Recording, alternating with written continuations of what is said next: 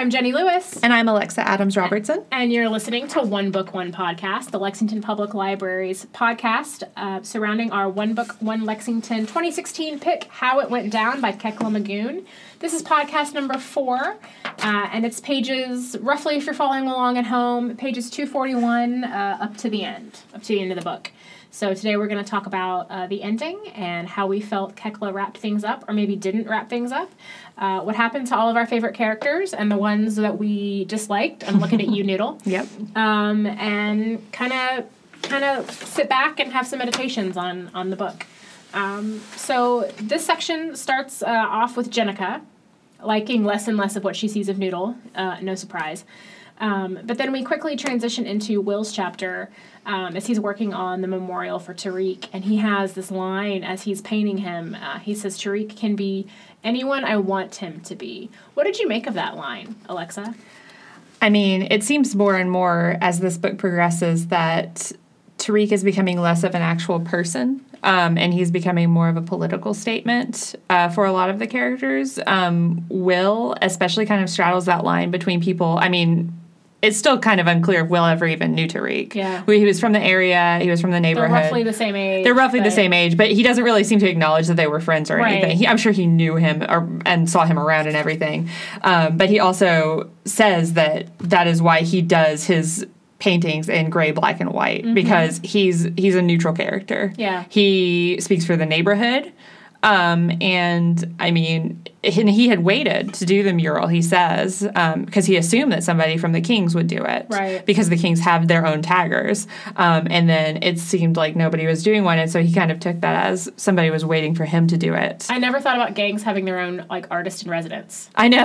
And I mentioned this in one of our last podcasts, I was so uninterested in Will at the beginning of this novel, and by the end, I was just all about him. I mean, it's so fascinating. Absolutely. And I mean, you can tell just how much respect he receives for his work and how much pride he takes in it. Absolutely. And that's just something that you don't really, or I don't really associate with graffiti artists. I mean, you see tags every now and then in Lexington, on stop signs or whatever, and you're just like, ugh, graffiti. But I mean, the way that Will does it, it's something else entirely. Yeah, it's truly art. It's truly art the way that he's able to do it. And then Reverend Sloan, in another chapter soon after, he's actually talking to Kimberly, and he's asking her, what are your dreams for your life? And I think her biggest goal is to be able to make her own hours at the salon, which is, she can't dream bigger than that. And he has a line where he says, "Yet again, I am reminded of how my generation has failed to instill in our children what is truly possible." And I thought that reminded me a little bit of Will, actually. I have Will jotted down next to that, because I think Will doesn't sometimes see past, today and see that there is a way for him. And that's what Steve wanted for him, really wanted him to see. You may have grown up in Underhill, but you can move beyond that. Right. And Will has got to, for himself, figure out how he can both move on in his life, but still keep Underhill a part of him, and how it's okay to have pride in being from Underhill and yet not being of that place anymore. I think that's why he pushed back against Steve so hard initially, is because Steve just pretends that Underhill doesn't exist. Right. And Will does not want to do that. He wants to be successful. I mean, you can tell he gets good grades, and he hides all of his graffiti from his mom because he cares. But he doesn't want to leave it behind in the way that Steve has done. And we don't know where Steve is from, but I mean, Underhill's just such a big part of Will's life. I got the impression that Steve was from Underhill. Really? For some reason. Or someplace like Underhill. Yeah.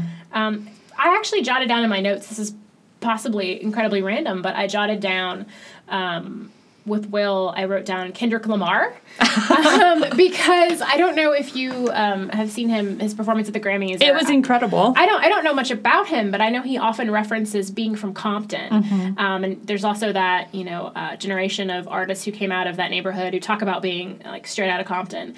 And it's taking pride in where you're from. And for a long time, having been grown up in a housing project in an inner city, people would look down on that, and you would try to hide that. You want to get past that. And they're actually taking pride in that and the person that it molded them to be. Right. So, for some reason I drew that comparison between Will and what we're seeing in Kendrick Lamar's music. Maybe I was fooled by Steve. It seems he buries it so deep, I just didn't even consider it was a possibility.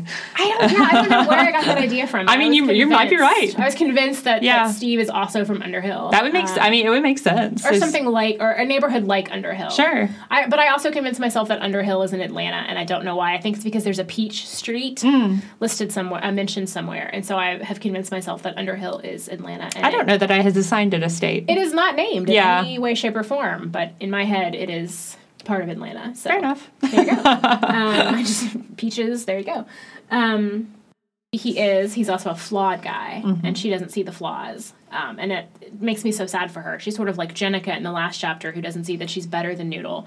And Kimberly at this point doesn't see that she can have someone other than Reverend Sloane. She can get out of Underhill by other means. And I know you mentioned her apartment. Right, yeah. I mean, whenever he says to her, Kimberly, hasn't anyone ever told you how amazing you are? You can be anything you want to be. And she says, I don't come from that world. Nobody's ever told her that she can do that. Right. And then, I mean, she's in the bathroom in Reverend Sloane's hotel room, and she's just fantasizing that he's going to turn around and say, come with me back to Washington, D.C., and set her up in this sweet mistress's apartment, and he'll be so impressed, and after a long day's work he'll come to her small, well-decorated apartment instead of going home, and he'd be so impressed about all the savings she had done on the furniture that she already had.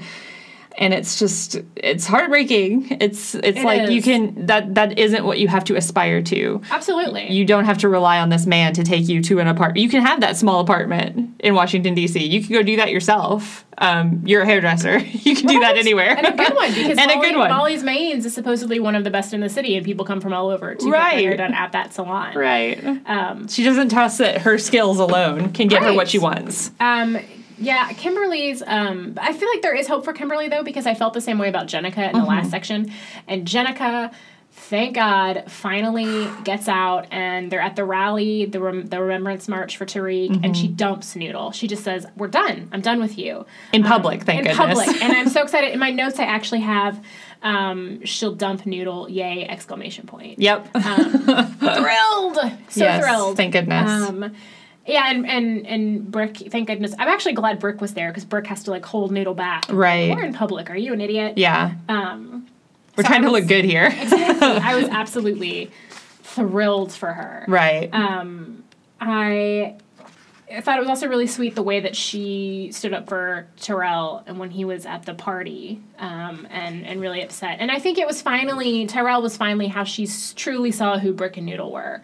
And she says, the world they have built is not the world for me. Right. And so that, to me, was really her moment to rise. Yeah. Poor Tyrell went to that party, and he just kind of, he didn't have Tariq with him anymore walking home, and so he immediately got accosted by Brick and Sammy and everyone, and then he immediately got roped into coming to this party they had no interest in being at. Almost got into a gang fight on the way there, which was horrifying for him. And horrifying for Jenica, too. She was pretty upset, too. Right. Jenica did not want to be in that car. In the middle of that. Right. And how mad was I at Sammy? I'm like, this is a kid that you used to share a sleeping bag with. I know. And you're willing to just kind of sit back, all in the name of looking good in front of Brick and Noodle. Just shoves a joint in his mouth and goes on about his night. And it's like, don't give him that. He doesn't need that. He's a horrible... Sammy makes poor decisions continually throughout the book. He really does. That was another one I felt like not standing up for his friend. And then speaking of Tyrell, this is a section where we finally figure out why his dad hates him so much. He walked in on his father having an affair. And, you and I have talked about, too, before we started recording, whether or not that was enough of a reason for Tyrell's dad to dislike him so much. We kind of got the feeling his dad has always disliked him. And I wonder if that's because Tyrell is so smart, and maybe his father is challenged or threatened by that. That's just my speculation. I don't know. Yeah, I think that there's probably a lot to that. I don't know, and we talked, like you said, we talked about this a little bit before we began recording. I don't know that there's quite enough information about Tyrell's dad to really come up with an informed decision about him.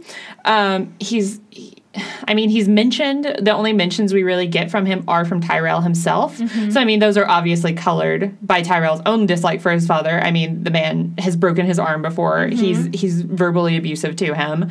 And Tyrell seems to believe he actively hates him. There's one part in the book when Tyrell just sits in front of the fridge and just kind of rage eats all of his dad's food. Yeah, all of his lunch food. And he knows that he will be punished for that.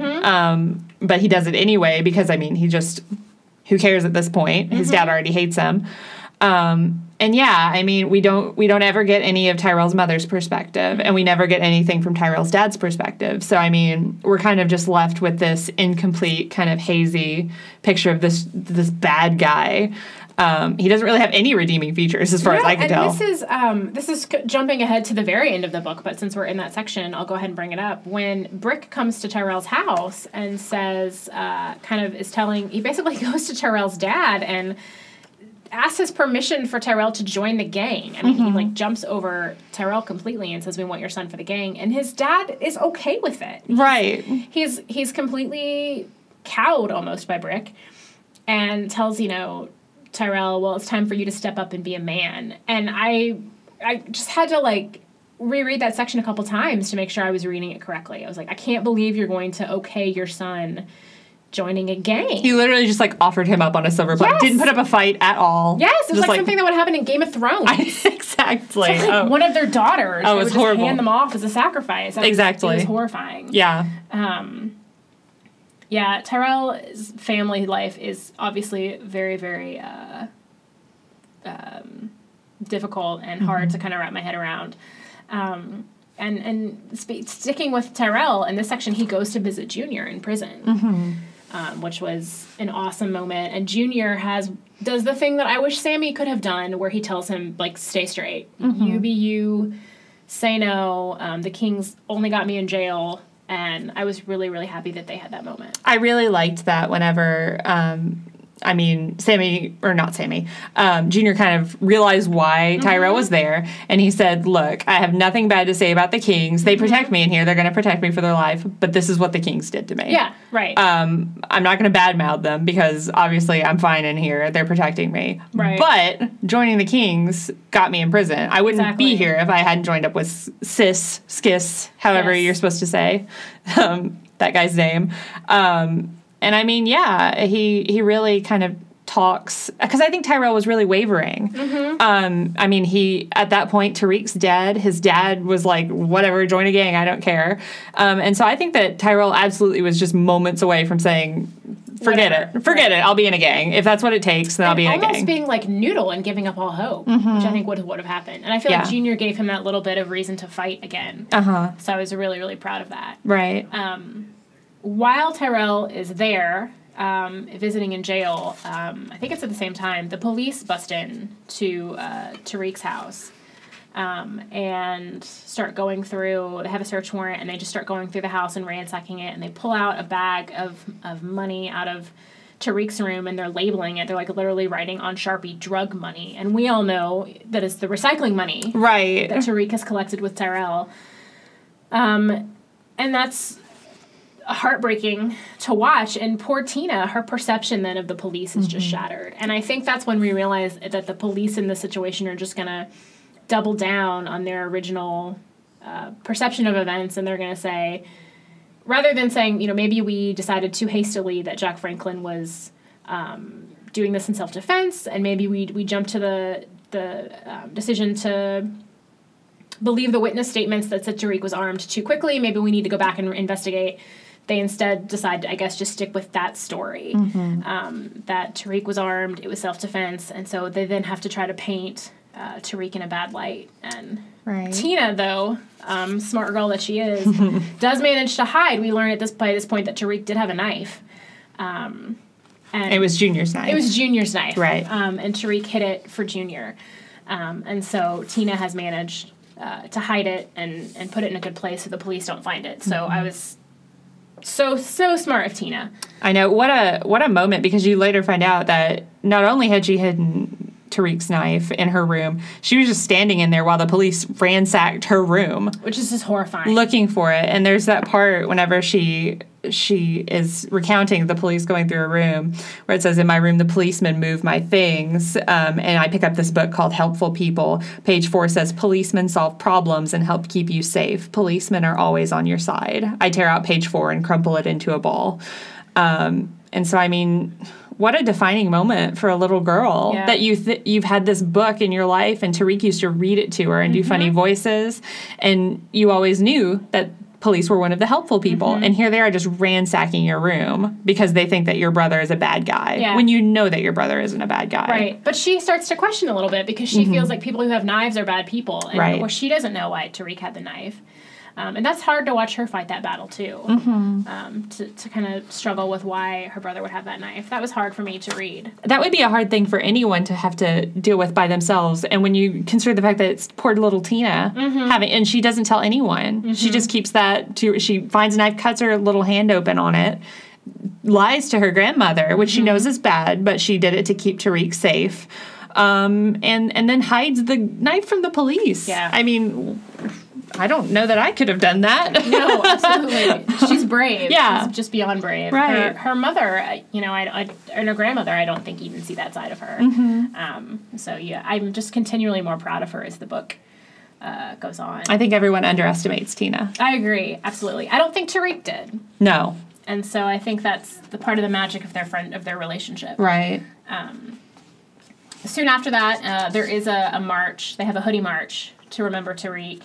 And, that's where Jenica dumps Noodle. That's also where Kimberly and Jenica, I think, their friendship starts to cement. I was really happy for their friendship. Really wonderful.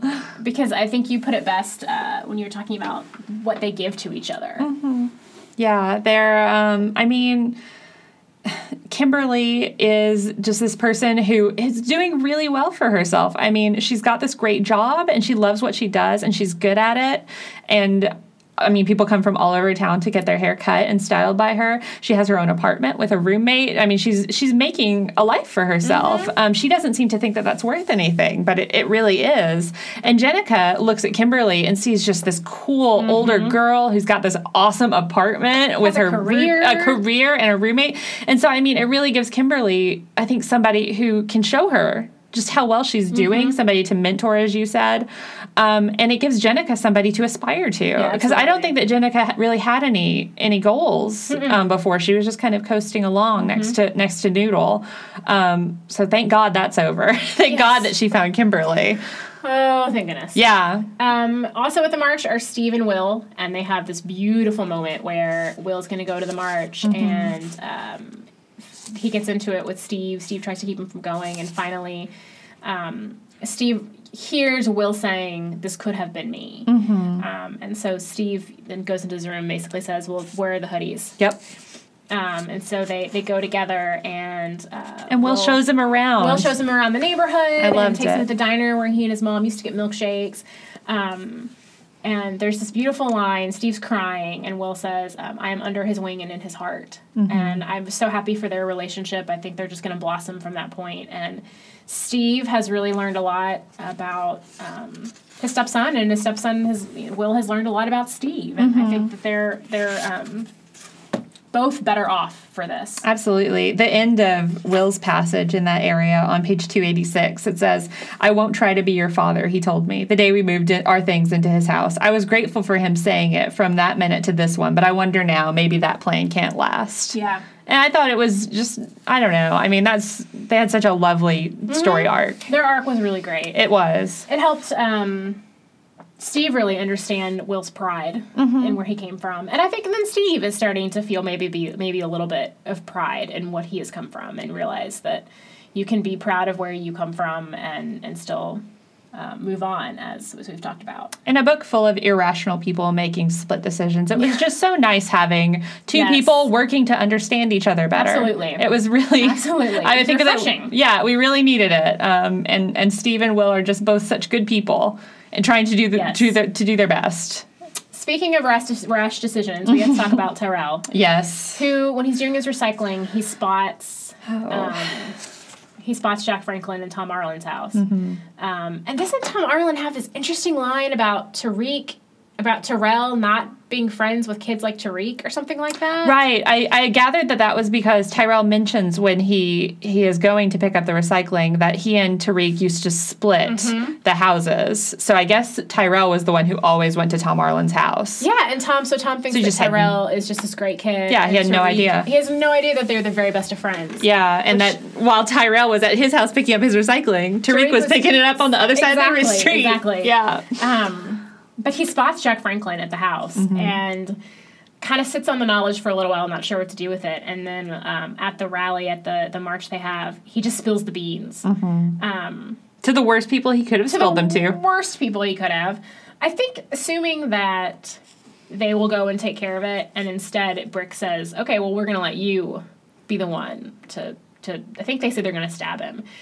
But it is eerily like the same situation that got Junior thrown in jail, where they say, right, you just cut him and then we're going to beat him up, and Sis beat him to death. And so they sort of tell Tyrell the same thing. Well, you're just going to cut him and then we're going to rough him up afterwards, but we're not going to really hurt him. Have a feeling Tyrell's probably under 18. Yes, exactly. Well, I think that's what they're gunning. Try that whole juvie argument again. It worked out really well for poor Junior.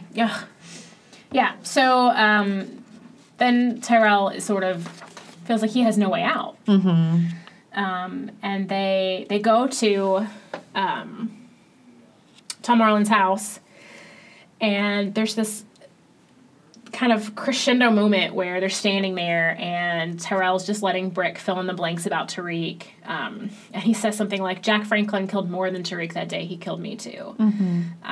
But then he sees Tina leaving her house and running down the sidewalk, and he instantly knows Tina's not supposed to be out, and says, I'm going to go get her.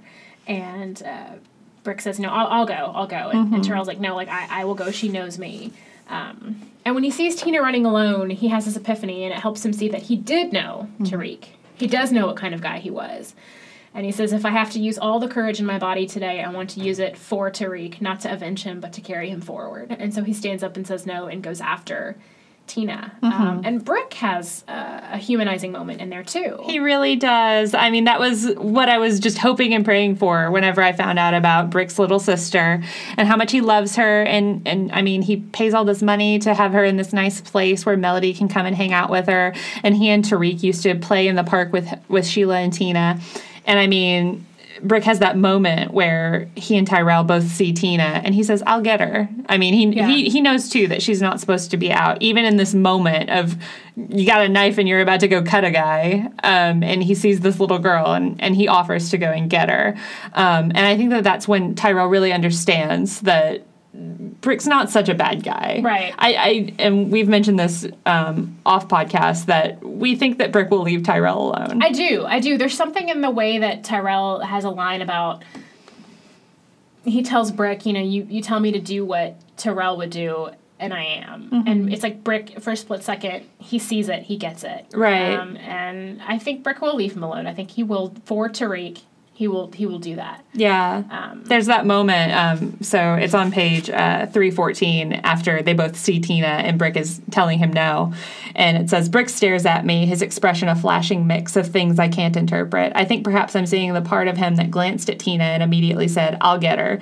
The gentle part underneath that brought him and Tariq together. I never saw it before in Brick, no matter what Tariq said about how they used to be friends. So it's kind of like, that was just the signal to Tyrell that it was going to be okay, and he can say no to Brick. Yeah, and then the book ends with this really powerful moment of Tyrell and Tina go and bury the knife in the cemetery, and Tyrell says, "We are never as alone as we think." And Tina's talking about her brother and what he would always say to her, and it was the same thing he would say to Tyrell: "You just be you."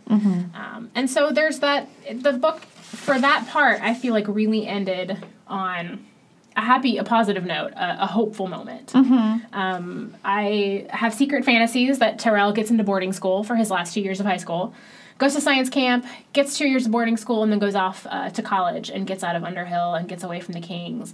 But I do think that the scars he's endured over this period will probably stay with him for the rest of his life. Yeah, I mean, what you don't go through something like your best friend getting shot, and then attempting to be recruited by a gang, and come out of it on the other side completely unscathed. I mean, no, and I think the childhood he had also. Yeah. Yeah, I mean, things were going bad for Tyrell on pretty much every side that they could have been going bad. Because I mean, he doesn't even get a reprieve from it at home. Tariq was really the only outlet he had to just be unguarded. Absolutely. The book does end very open-ended, and we don't get a clean-cut ending or a wrap-up for most of the characters, which I think the author did on purpose. We don't know what happens to Jack Franklin. Sammy does go into the house and decide to take matters into his own hand. Jack's not there, so he ties up Tom Arlen instead and cuts him. And there's a line about Jack Franklin kind of ghosting. Was he ever even there? And you do wonder, does he go back to normal life? Does he end up... do the police end up arresting him later on? Is there another investigation? And we don't know any of those things. It's all left, like I said, very, very open-ended. Right. I mean, the book is extremely chronological. It's Monday, Tuesday, Wednesday. Like, here are the days that happen after this event. And so there are no time jumps. This is exactly what happens in those few days after this event. So, I mean, you're just left kind of with that. I think it's a really beautiful moment of Tyrell and Tina walking out of the cemetery together to Vernisha, who's waiting for them. And I think it was the first time Tina had been to see her brother's grave. I don't believe that she was ever... she couldn't go into the cemetery at the burial. She refused. Right. Redima and Vernisha couldn't get her in. Yeah. So, I mean, Tina got that little bit of closure, and she and Tyrell got to do that good thing for him. So, I don't know. It really does end completely open-ended, which in a story like this, I think is good. You don't necessarily want complete closure. Right. Because it's not necessarily going to be good. Well, it's not realistic. It's not realistic. I think we look at, the stories from real life that this reminds us of.